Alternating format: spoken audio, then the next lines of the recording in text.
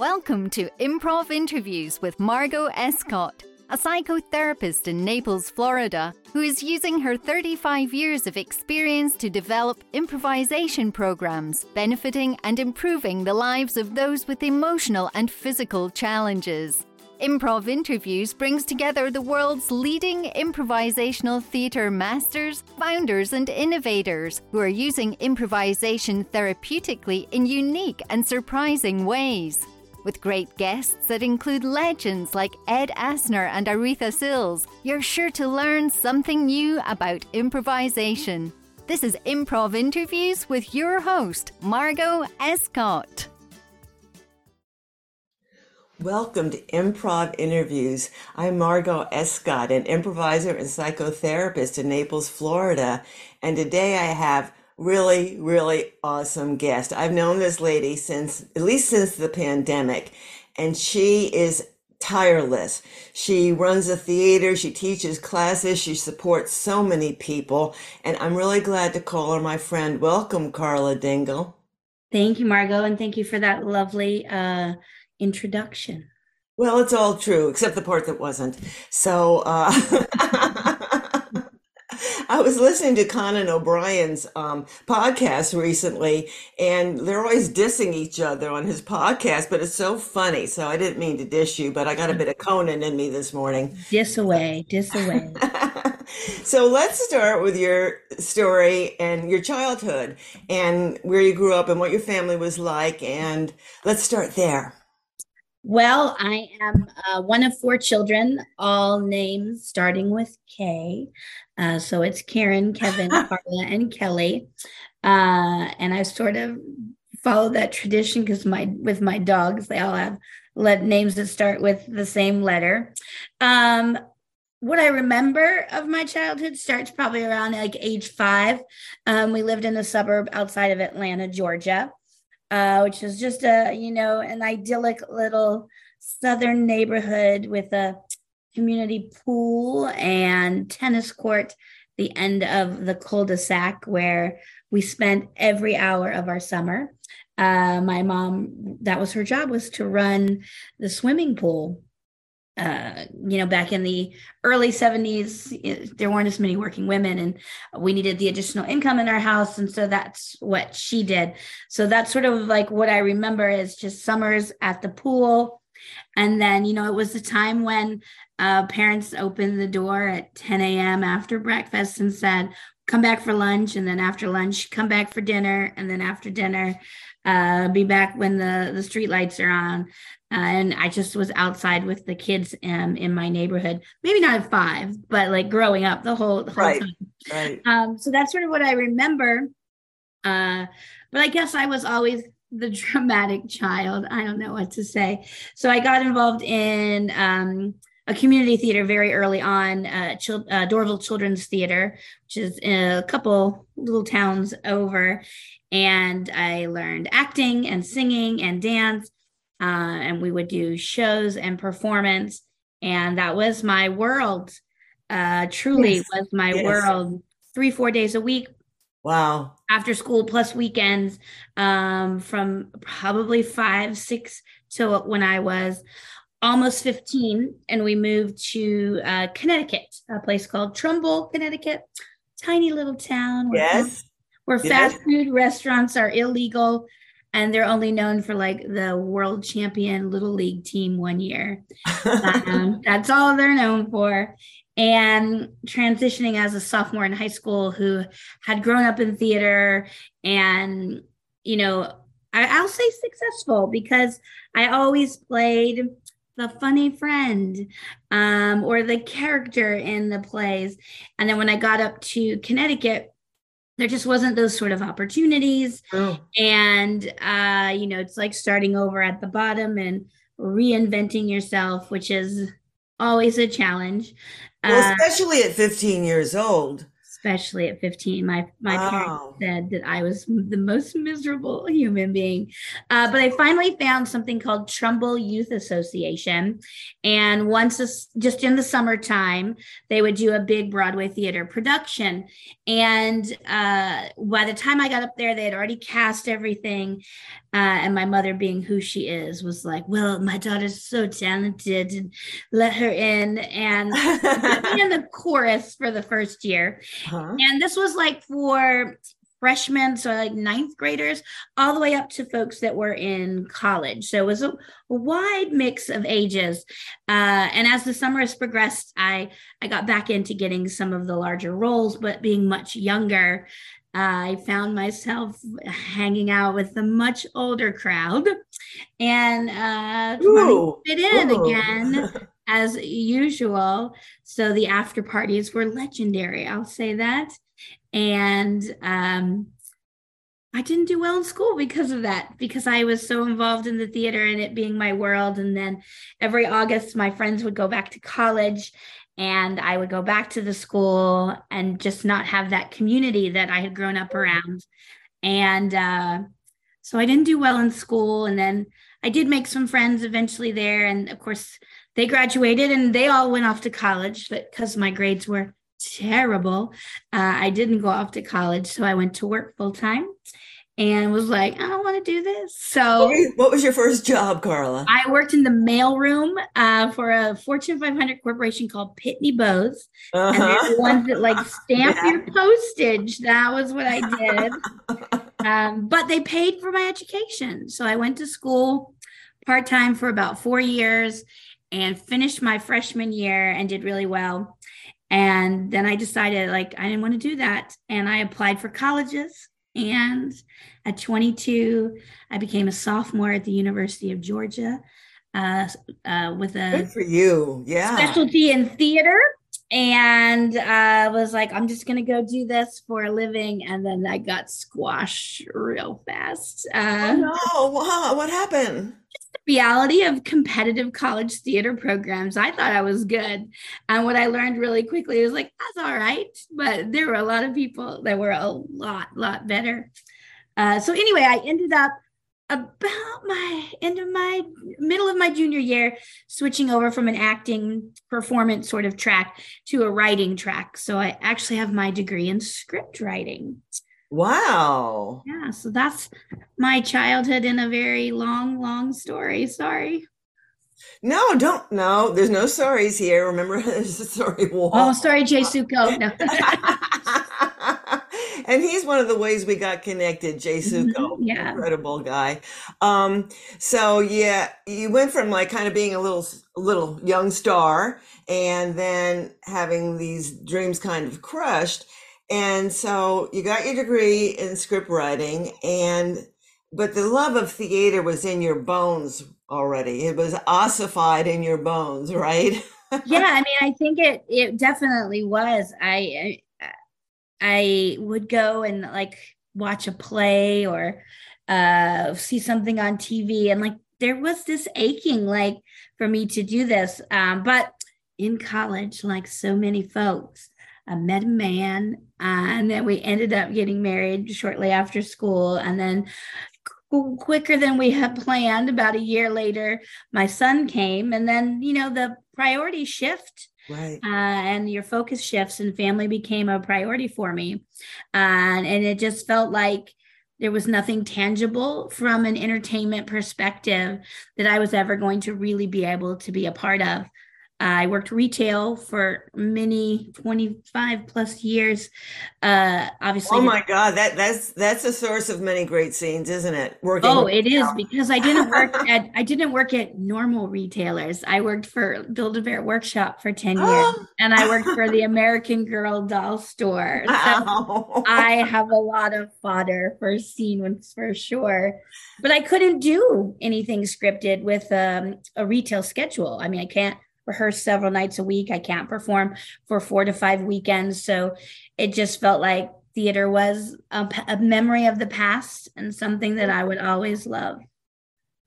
Oh, but then things shifted. Now I want to go back to a word you said, community, because in the improv world, in the acting world, but in the improv world that we're in, the sense of community is so important, isn't it? It's just, and you foster community.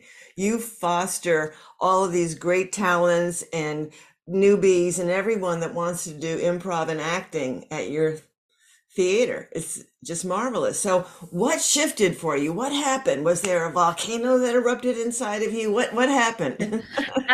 Well, do you want me? I'll talk about the community piece first, and then I'll tell you how I got into Yes, yes. improv. So I think community is something that's just so important to me because I spent so many years trying to figure out how to belong. And the only way I knew how to belong was through the theater kids. So, growing up in the 80s and the 70s, musical theater draws a very diverse group of folks that are just looking for acceptance, accept me for who I am. Many of my friends at the time were part of the LGBTQ community, but weren't out. But, this was this insular group where you could be who you wanted to be. And when I lost my community in Georgia and then found my community in Connecticut and then tried to replicate that again when I went to college, it's hard to find your people. And that's, to me, what community is, the people who know you and accept you. And so I think it's just ingrained in me to create a space or to find spaces where people can feel that sense of being wanted and that they are enough. And then when you find something that connects you, like improv or theater or whatever that is, whether it's your knitting community, whatever it is, that love, that shared love also really helps strengthen the community in a way. So I don't think I realized actively that's what I was doing, but looking back now, like I can kind of understand the why behind why it's so important to me to have spaces for people. And I think that became just really accelerated during the pandemic because our spaces became virtual and our community became even larger. Yeah, I know I could talk about that for forever. How did I get into improv? Well, I was turning 40. My husband, shortly before that, had moved us to Minnesota. And as I told you, I grew up in the South. Right. That's a big, big difference, but it was a great opportunity for his work. And so I jokingly said, I will go with you, but every January you have to take me somewhere warm. So while that was sort of a joke, it became our tradition. And we would do a cruise every January because we had one kid and such great built-in services for your child to be entertained so that you can have some quality time with your partner. And so I was on a cruise ship and I was turning 40 that year. So I was in just this headspace of who am I? What am I about? What's my purpose? I can't just be a mom and a wife. There needs to be more. And the first night on the cruise ship, we went to the show and it was the Second City Improv Touring Company. Wow. And Wow. I don't really remember the first show. I just remember this feeling of, what is this? Where does it come from? How do you do this? This feels like this is something that I need to do. And I went to every show that week, the kids shows, the regular shows, the adult shows. I think my husband was so sick of it by the time at the end of it. And I said to him, hey, when I get home, if there's improv in Charlotte, which I just don't think there is, I think I'm going to give that a go. And he was like, all right, go ahead, do it. So I got home and I looked up on the internet and there was a place called Charlotte Comedy Theater. And they were starting a class like 10 days later from when I got home. And it happened to be a night that I was not working, which was just all those things sort of falling together. So it will be 14 years next week. And I went to the class and I got to the class and I've never felt so overwhelmed and in my entire life. So you're taking an improv class for the first time. So we did a break halfway through and I went to the bathroom like everyone else. But then I was like, I'm not going back to the class. So I stayed in the bathroom for like, I don't know, 15 plus maybe 20 minutes, knowing that the class would have already started and I could just sneak away. And then I came out of the bathroom and like it was like a L shape. So the ladies' room was here and the men's room was here. So as I'm walking out the door, I walk like smack dab into one of the instructors, not the instructors, one of the senior cast members who was there. And he was like, "Oh my gosh, we were looking for you." And then I was like, "Oh, sorry, stomach issues." And then I walked back to class with him. And I'm so happy I did, because I would have just left. And if I could have escaped, and probably not be where I am today. Oh, that's an incredible story. And I understand that. A lot of people get really freaked out and, what is this and what's going on? I myself, my first class, I became addicted. I became so enthralled and just knew I had found my home somehow. With a very supportive and wonderful teacher. But that's an incredible, thank God they found you, Carla. You might Yeah, they still be tracked me down. They you might, tracked me down. you might still be a Build-A-Bear. I don't even Yeah, I have might this still be anymore. there. So So, and so let's talk about your improv journey then. So, you started taking, I'm taking it, you started taking more than one class, or what happened next? so the theater just sort of had one track at the time. There was a Tuesday class, and then a Wednesday rehearsal. So once you did the Tuesday class, you just went to the Wednesday rehearsal. And then some of the cast members would come on Tuesday nights to class as well, just because they wanted more improv in their life. And then there were performance opportunities on Friday and Saturday. And I guess I started in February, and by September, they'd asked me to join their cast, which means I could be in the Friday night shows, which were all short form, and then the Saturday night shows were long form with some short form, and that's where more of the senior cast sort Hey, of whoa, played whoa, in. Nelly, whoa, Nelly. You ran out of your first class. You came back, but when did you get that? I mean, like the aha moment when you realized this is fantastic. This is me. I don't know that I had that moment until I was on stage in front of an audience. And I think for me, it was this sense of home more than anything else, because I hadn't been on the stage in so long.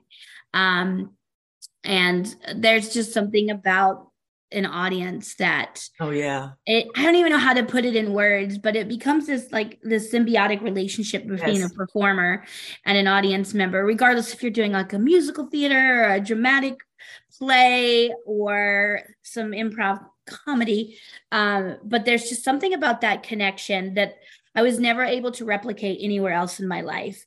I mean, as a someone who worked at Build-A-Bear Workshop and American Girl Doll, I mean, I was definitely acting through the most of my Right. days, and Right. and being a version of myself that's not who I normally am, because they're experiential based retailers. And so my job was to create that experience for people. And so but there's just something different. So I think for me, it definitely wasn't the first night, because I don't remember. I think I was just in like this robotic mode the first time I performed, but I think it was probably the second time that I performed.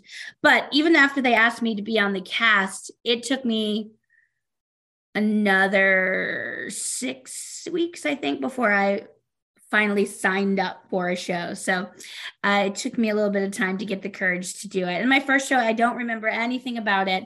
But by that second show, I felt like this was something, that I needed in my life, and I did as much of it as I could. So, which meant like Tuesdays and Wednesdays, and then a Friday night show.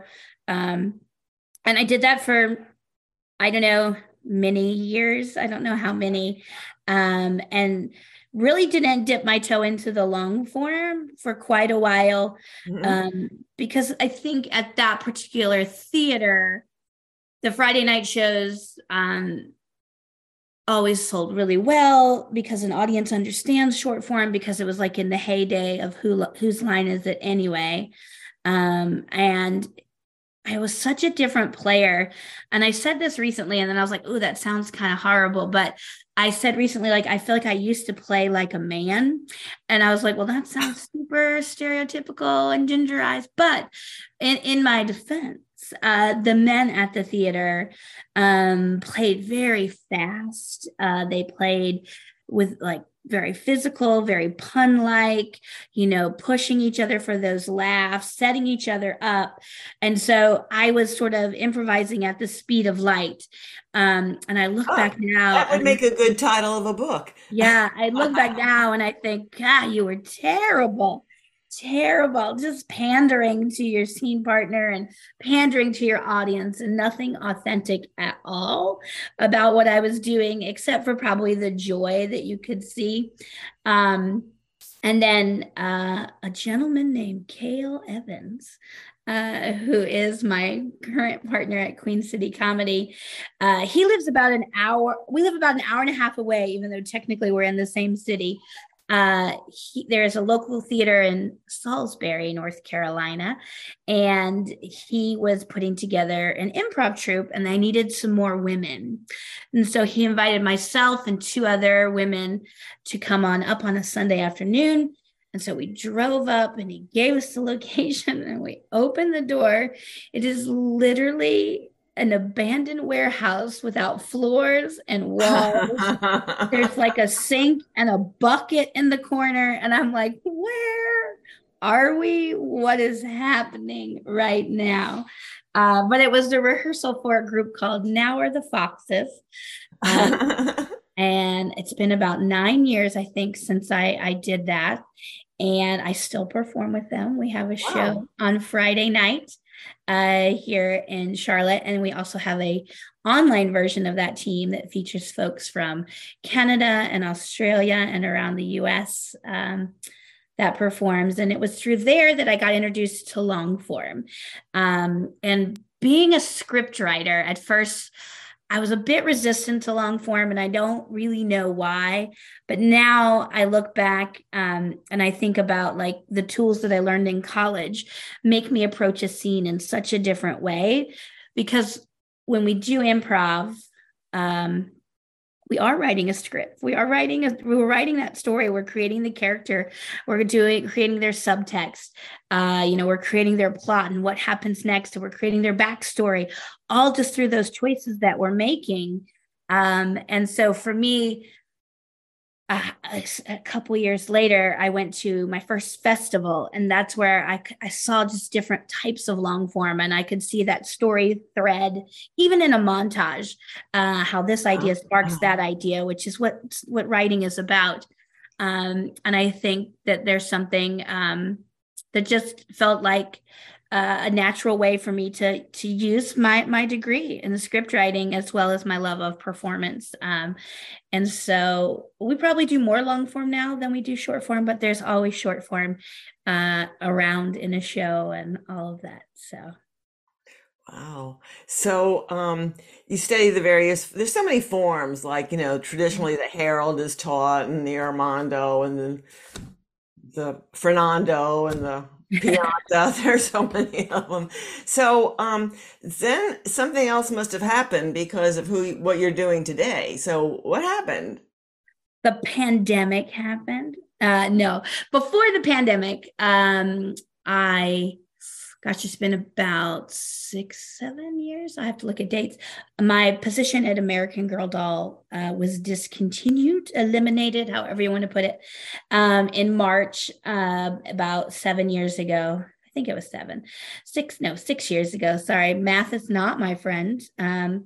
And they were so lovely and gave me an incredible package. And part of the package was a career counselor. And I spent 4 months every week talking to her on the phone and interviewing for jobs. And it was the most lovely human being I've ever met in my life, but the most miserable experience I've ever had in my life, because I clearly found that I was not, I had nothing I could do. I only knew theater. I only knew retail. And despite the people who work in those worlds know that your human resources, your marketing, your security, your accounting, like you do it all, they just weren't marketable skills for a job. And I didn't want to go back into the retail world, because at that time, it really felt like retail was on their way out. Like everything was going online, and the malls just weren't full, and it just wasn't something I wanted to do. So while I was looking and trying to figure it out, uh, a good friend of mine named Elizabeth Byland, who's a professor now at Virginia Commonwealth University, professor of improv. She worked at an acting studio here. And so they were looking for some substitute teachers. So I started substitute teaching for acting and improv at the studio. And I did that for about 2 months. And then an opening came up and I started teaching acting classes. And then Elizabeth and I started creating a program for adults because there wasn't an adult improv program there. So I started teaching the adult improv program, like a level 1 and 2 or 3 or 4, and building that curriculum. And I just sort of decided at that point that I wasn't going to go back to a real job. I don't know. Yeah. And so I just started, like, for lack of a better word, hustling. That's what I started doing. So not only was I working for the theater, I started doing their social media marketing. And then Charlotte Comedy Theater, I started doing their social media marketing, and just doing this gig work to, like, squish together a salary that would keep our family alive. And then we have a great place here called the Blumenthal Performing Arts Center, which is like our big Broadway theater house. Mm-hmm. They quickly became a partner of ours. And then I started doing some teaching for them and some social media and marketing. Look at there. So I've been doing all of these things, and all of my worlds sort of squished together. And that all kind of collided in a festival that we put on called the Queen City Comedy Experience, where we just took all these theaters from and stand up and sketch and sort of brought it all together, calling it an experience versus a festival, because we just wanted to create this sense of community. And so we did that for 3 or 4 years, and then the pandemic hit. And when the pandemic hit, everything theater-wise in Charlotte obviously shut down. And then you started seeing improv popping up online pretty quickly. And one of the first classes that I saw was from a gentleman named Neil Curran, who is out of Dublin, Ireland. Yes, fantastic. And I've always been obsessed with Ireland. I've gone 4 times now. So I jumped on and did an online class with him, and I had to start teaching online as well, my kids, because I teach children, youth and adult, and teen improv. And so within a couple of weeks, we were online on Zoom, which I'd never heard of. So we started teaching, and I was like, this is so viable, but I need more tools. I need more tools. And so I started taking, so I took with Neil, and he was just absolutely fantastic. And then I took something from the Pack Theater with Miles Stroth. And I just sort of started, like, immersing myself in watching all of Jay Suko's 10-minute videos. And then he called and was like, hey, do a 10-minute video. And I was like, how do you even know who I am? And that was like May. So, like, and by then we thought, like, the pandemic is going to be over, right? The world's going to open back up. And then June rolls around and the world doesn't open back up.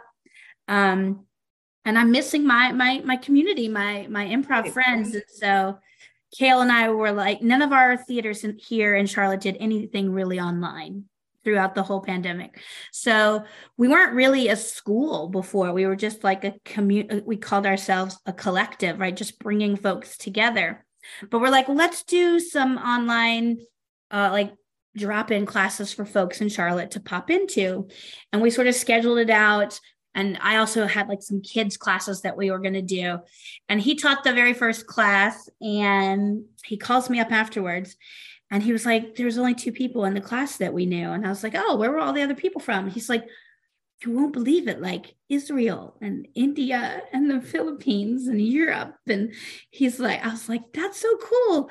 I don't even know how they heard about us. I was like, it's got to be a fluke. And then my class is like the next week.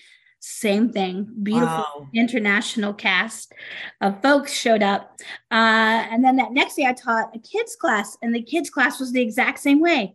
Kids from, like, all over the world. And I was like, what is happening? This is, like, just bizarre.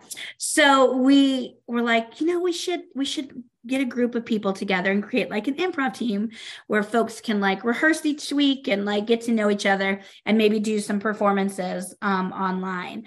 So in July, we started posting, but in July we held auditions for a global team that we were going to do, and we had over 150 people show up to the auditions, which was just mind-boggling. Luckily, we knew in advance because they had to register, so we had to replan and come up with some ways. And out of that, instead of doing one improv team, we ended up with 3 international teams, and that's sort of how it all started. And then I was like, well, if these people will come to us, who else will come to us? And so then I started reaching out to all of the improv teachers that I stalk. That's what I'm going to say in life. We started off with like Paul Valancourt, and he taught our very first workshop online. And it's very funny because myself and Elizabeth and one of our other coaches, Jen Bianchi, Kale was like, you all were so ridiculous in that workshop. It was like you were looking at the last piece of cheese during the class the whole time, because we were starstruck, right? These people, that we never had access to. And then I was just like, I made a list, and I have been working through that list for the last 3 years. I guess we're almost up to 3 years. And just bringing in these instructors that I would never have access to, or if I did financially, it would cost me thousands and millions of dollars. Even when the world opened back up, we've committed at Queen City Comedy and myself through Dingle Drama to keep offering online options for people because of access, because of people not wanting to go out and drive at night, or just being in the comfort of your own home is a safety issue for a lot of people and an access issue. So we'll keep offering until people stop showing up. That's what we say. So. Well, I do not see that in your foreseeable future. And my crystal ball is a little hazy right now, but I think we're going to keep going because I am so committed to online and so grateful for you, because some of the instructors you've had are people who I later did podcasts with. So you really turned me on to some great Just a feeder people. System for Margot. It's just a feeder system. It's a feeder system for me. That's right. And I was thinking about some of the shows that you've put on. I was in one recently where we were all animal avatars, and although my avatar wasn't working too well, technology, right? But you're so creative and innovative. I just love it, and that's all that background you had in tech and all that. Just amazing. So, have you ever made the journey to Chicago and studied up there at all? That's the pilgrimage a lot of people make. I have not, but one of the folks that I played with here for a very long time, him and I were in August of 2020 going to do the intensive, one of the intensives in Chicago, and I don't remember which one it was. And we were like, he was like, I don't have the money till April 1st. So we can't sign up till April 1st. And so we had it all planned out. Like we had picked out the hotel. We kind of knew what flights we were going to do, but we hadn't booked anything. And then the pandemic came like 2 weeks before we were going to book. So it was something that I was planning on doing right before the pandemic. And it's funny, now that the world is open, I don't want to go to Chicago. And I don't mean that in a bad way. I mean, obviously the Chicago improv scene is very different now than it was pre-pandemic. Yes. I also think that through the pandemic and the world opened up, we learned that like great improv doesn't just happen in New York, Chicago, and LA. It happens all over the globe. Yes. So for me, I want to learn more by going to places that like Bangalore, India, or Manila, Philippines, or Oslo, Norway, and learn from those people who many of them have already been to Chicago and have that exposure. But I just feel like there's so much more, or a Camp Utopia where there's this cross-section of people. All the festivals. That's what I want to do. All the festivals, all the camps. So I think there's more learning for me there than there would be going to Chicago. I will get to Chicago at one point. A couple of our interns that helped us out during the pandemic are now performing at IO, and they have their own show each month. And they will be rich and famous, and they'll be like, who are you? When I come to them. But yeah, I definitely want to go at some point, but for me, I don't even know if I would take a class as much as I would just go and watch the shows, Yeah, and sort yeah. of see those offerings. I took some classes from Second City online. I took a ton of classes from the Groundlings online. And so I feel like it's just not I don't need to do that. Absolutely. I know, I totally get it. I totally get it. So when you were in Ireland, this last trip to Ireland, did you teach or perform there? I thought maybe you did. Yeah, so I was at the Improv Fest Ireland this November, and I was fortunate enough to teach two sold out workshops, which I was like, someone just buy a ticket to my workshop, because there were great instructors like Chris Mead and Stacy Smith and Mark Sutton that were there, Yeah. and I'm like, nobody knows who I am. Oh So yes. Oh yes, they do. So I was so excited. It's my first international festival opportunity, and Ireland is literally like my favorite place in the world. So I went in early and just hung out and did all the cool things in Dublin that I love. Mhm. Um, and then the festival started on Wednesday, and it was I wrote a blog about it, but I can't even do it justice because the venue, first of all, is incredible. It is an old, beautiful Georgian mansion that's got many light levels, and there's two theaters on the one theater on the very lowest, and then you go up a level, there's the bigger theater, and then you go up and there's a pub because it's Ireland, and of course there's a pub, and then there's classrooms, so it's like all encompassed in this gorgeous, gorgeous facility. And then so we all sort of started the evenings at the pub, and I walk into the room and the energy and the excitement, because I think for so many people, this was their first time back to a festival after the Yes, pandemic. yes. And I was so fortunate. There was five of the folks that play in our Queen City comedy teams that I got to connect with and meet. And then through the pandemic, I was part of the community that Katie Shute and Chris Mead created called the International Improv Station. It changed its name to that, and I don't remember. And so like I walked in the room and I was like so nervous, and I'm such an introvert. And there were so many faces that I recognized. It was like 40, 50, 60 Wow. faces every time I turned around. And so just to connect with these people who I had done classes with, I had done jams with, I had played in shows and on teams with, uh, it felt like these were not strangers, that these were like the people who I've been performing with for years and years. And so it was just such an amazing experience. And what a well done festival. So kudos to Neil and Quentin. Like on Wednesday night, the shows were sold out and they were adding chairs on a Wednesday night. And in the US, it doesn't happen very often at a festival. And so it just incredible performances, just unique improv that I feel like you see so much more of in Europe. You much more narrative structure, which we don't see as much of here in the Right. U.S. So it was really, really. There's a beautiful show that Rhiannon Jenkins does, Death Dying. I can't remember the title, but it starts literally with someone getting a terminal diagnosis, and it ends with them calling time of death, where you wait in silence for 2 minutes until they pronounce the person dead. So this gorgeous, dramatic piece that just was mind blowing.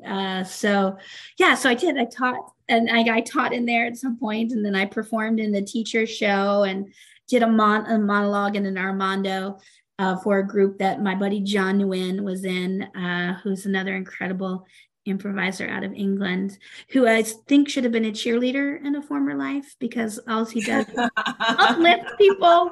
And then after Ireland, since I was, it's not a cheap ticket flying across the pond there, I went over to England and Wales for like another week. And so I went into London and Hoopla Improv, which is an incredible, incredible theater, who I took some classes with, but they don't know me.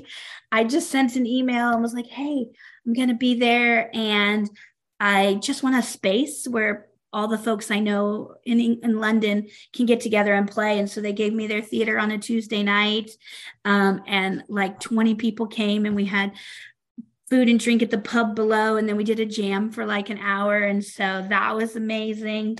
And then I traveled up north and I went to Glossop, England, where Yes. Seki and Jess art. Yes. I did a workshop with them. And then I was in Chester where I did a workshop with the Improv Boost and my mentor, David Escobedo. Oh yeah. Um, Oh yeah. yeah. And then Seki, my friend Seki took me to Wales and she teaches Ukrainian folks that are displaced. And she teaches some youth at a community center. So I was able to go to her community center classes. And so it was just amazing. And we talked about community earlier. Uh, Somebody said, gosh, you're so brave to travel alone because I was gone for like 18 Right. days. And I was like, after the first 3 days in Dublin, I never felt like I was alone. Like we texted each other when we got back to hotels.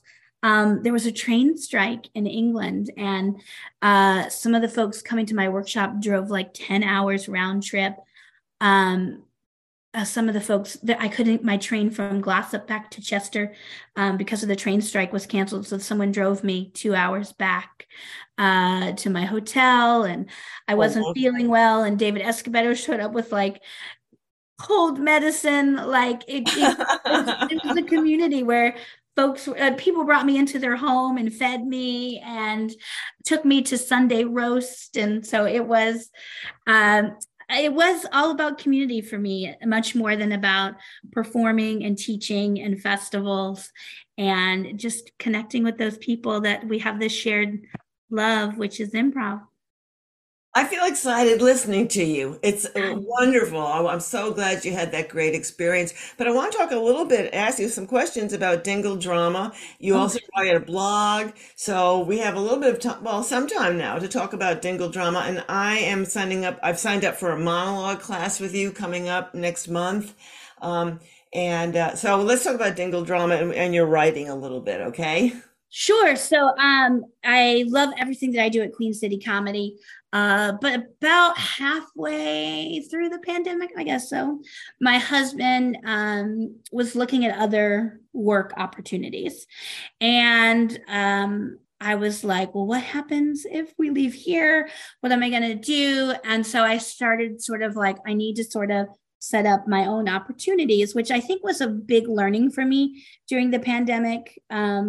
It felt like pre-pandemic, so many performers were beholden to theater spaces or instructors for the opportunity to be a part of whatever they were doing. And through the pandemic, I think my biggest lesson other than community was you don't need them, do it yourself. So I don't know, I am not a computer person, but I sat down and it took me like 5, 6 months to build a website because I was like, don't feel like I can start without a website. And so that's sort of where I started. And I just really started with like a drop-in class, some drop-in classes. And I think for me, once I learned online that improv is really about the connecting, the listening, and the responding, it's not necessarily about comedy. And that was something I learned really through the pandemic. I was like, that's something I want to explore more because what that did, it was sort of tie in my acting background and those acting classes and techniques and skills that Yes. were Yes. hammered down my throat for years and years. And then the cool things about improv and thinking about how do those come together. And it's that intersection that really, really has interested me. And I think maybe what makes me a little different as an improv teacher. And so that's sort of how Dingle Drama came to be. So I started doing some drop-in classes. It'll be 2 years, I think, May. And again, you know, it's that if you build it, they will come. It sort of happened. And there were many, and for those of you trying this on your own, there were many times that people didn't come. And like, that's okay as well. You have to sort of learn to roll with it as you're building something. But during the pandemic, one of the classes that I started teaching was an improv for actors or an acting for improv class. And then I sort of drilled that down to this monologue class that I've been teaching called Scripted and Unscripted Monologues, where we spend half the class focusing on the monologues that you can use through improv and like how do you set your scene partner up to monologue or an aside or whatever that might be. And then the other piece is scripted work, which is for a lot of improvisers terrifying, where I ask them to memorize the monologue. And then they come into class and they deliver that monologue. And then I like to say we begin to improvise around it. So we begin to create that world that this character has come out of, so that they become these memories that live in your brain, Yes. not something you just wrote on a piece of paper, which is how traditional actors are. You fill out this character worksheet. My character was born here. Right, So your backstory. yeah, so we got to sort of live it and make that actor experience it, so that when they have to replicate this monologue, it's not this memorized work, it's this lived event that they can continue to sort of replicate and bring out. So I think that that's what has drawn a lot of people over to Dingle Drama, is the monologue class, because it's something so very different and very, very challenging. And I've had folks from like India and Germany. I think one of my German students was probably my favorite, because he brought Shakespeare in, and I was like, oh. And I grew up doing Shakespeare, and I was like, oh, how do we make Shakespeare better? I don't know, but he's a phenomenal actor and improviser. And so that's sort of just where that came from. And then it's just something I've kind of continued to do. I definitely am one of those instructors that really listen to my students, maybe too much, because we'll do something and they'll be like, you should do a whole class on that. And then like 2 weeks later, I've got a whole class ready for that. Because I was like, what do people want? I mean, that's sort of the magical question when you think about offerings. So when someone says this would be a great additional class, that's sort of what we done. Like I just finished up this coaching class, notes and nudging. They're like, you need to do more of these. So I scheduled like a once a month one where people can just drop in and just get some notes on their scenes. Someone's like, walk-ins are hard. So I scheduled one about a walk-in. But I think now it's finding the right schedule, because the world is doing, a lot of the world's juggling in person and online. And so I did like some intensive where it was like 2 weekends in a row. And now I'm just sort of doing a lot more of just one-time offerings, just because it's easier for people, I think, to commit to those one-time things. And I still teach at Queen City Comedy. I do one workshop there a month, because that's my home. Those are the people. Right. Well, I have to testify because I've had the luxury of studying with you, and you're one of my favorite teachers because, first of all, you're so kind, non-judgmental, and accepting. And the way you teach, it's so nurturing. That's one of the things I love about you, totally nurturing and supportive. So because sometimes even after all these years, I go, oh, whatever. But you seem to have a way of making me see it in a much brighter light, whatever I've done, there's no mistakes in improv. And it's just so exciting to be around you, Carla. And I did want to mention about the monologues. When I started, I was doing improv and acting, but I didn't want to memorize all those scripts. Although I did do I think it's the 59 steps or something like that.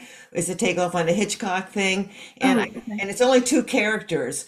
And I memorized the whole thing and then never did the performance. That was and then I did Arsenic and Old Lace. But enough about me. I did Arsenic and Old Lace too back in high school. That's so great. I was one of the old ladies. Me too. I don't remember which one. I was quite inebriated at the time, probably. You mentioned cast parties, and I, in high school, when I was in a few plays, we had some rip-roaring cast parties, but that's in the past. That is in the past for both of us, right? Yeah, absolutely. Yeah. It's a new life today. So you're a wonderful writer, and do you write every day? I mean, what's your schedule like with your writing? I am the most undisciplined human ever, which is why I don't have a career in writing. I think about writing every day, and I barely ever write. I've been working on my blog for 2 years, and I have 9 entries. So it's like, it's not a discipline for me. And I always, how do I say this? I never feel like it's something people want to read. I feel like it's self-indulgent. I feel like I bury it in the back page of my website so when people come across it. And I didn't until probably like the last 4 months even like share that I was writing a blog. So yeah, I mean, it's just the things that I feel like I have something to say. Like I wrote a blog about my first time back on stage after the pandemic and just how awful it felt and icky and yucky and like all the good things I had learned, I just threw them in the trash and just did horrible like fart and poop jokes. And I guess for me, it's those things that like maybe somebody else will read this and be like, Absolutely. my first show Absolutely. was crap too. So, um, Absolutely. One of the books that influenced me in my career was called The Imperfect Therapist because I thought I was the only therapist making mistakes. And then I found out there are tons of people making mistakes out there in therapy world. And again, you're just a fabulous teacher and I'm so looking forward to our monologue class. And you have given me and the world the opportunity to study with some incredible people. And I'm so glad you're in my life, Carla. oh, thank you. I can't say that enough. And for any listeners that haven't, any listeners that have never studied with Carla, I'm encouraging you to take the time and we're going to be posting all of your sites and everything with the podcast. So they have an opportunity to study with one of the mover and shakers in improv today.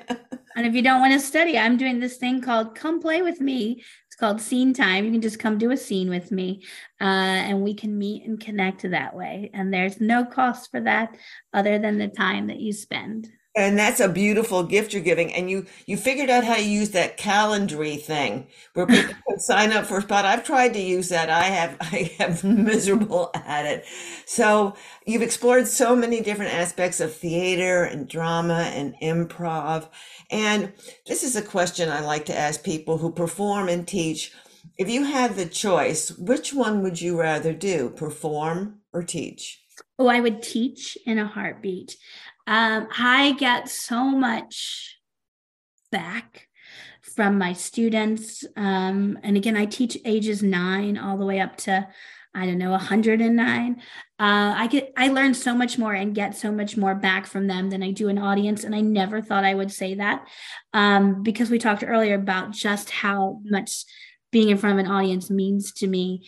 But I would give that up. To Absolutely. watch people grow and to watch people gain confidence and skills and see them put those into play, not just in a classroom, not just on a stage, but in life, because there's so much interpersonal skills that we learn through improv that when we put into play in our real life just makes us a better person. So yeah, I would teach and not perform again, which is my mother's probably like, what? But that's what I would do.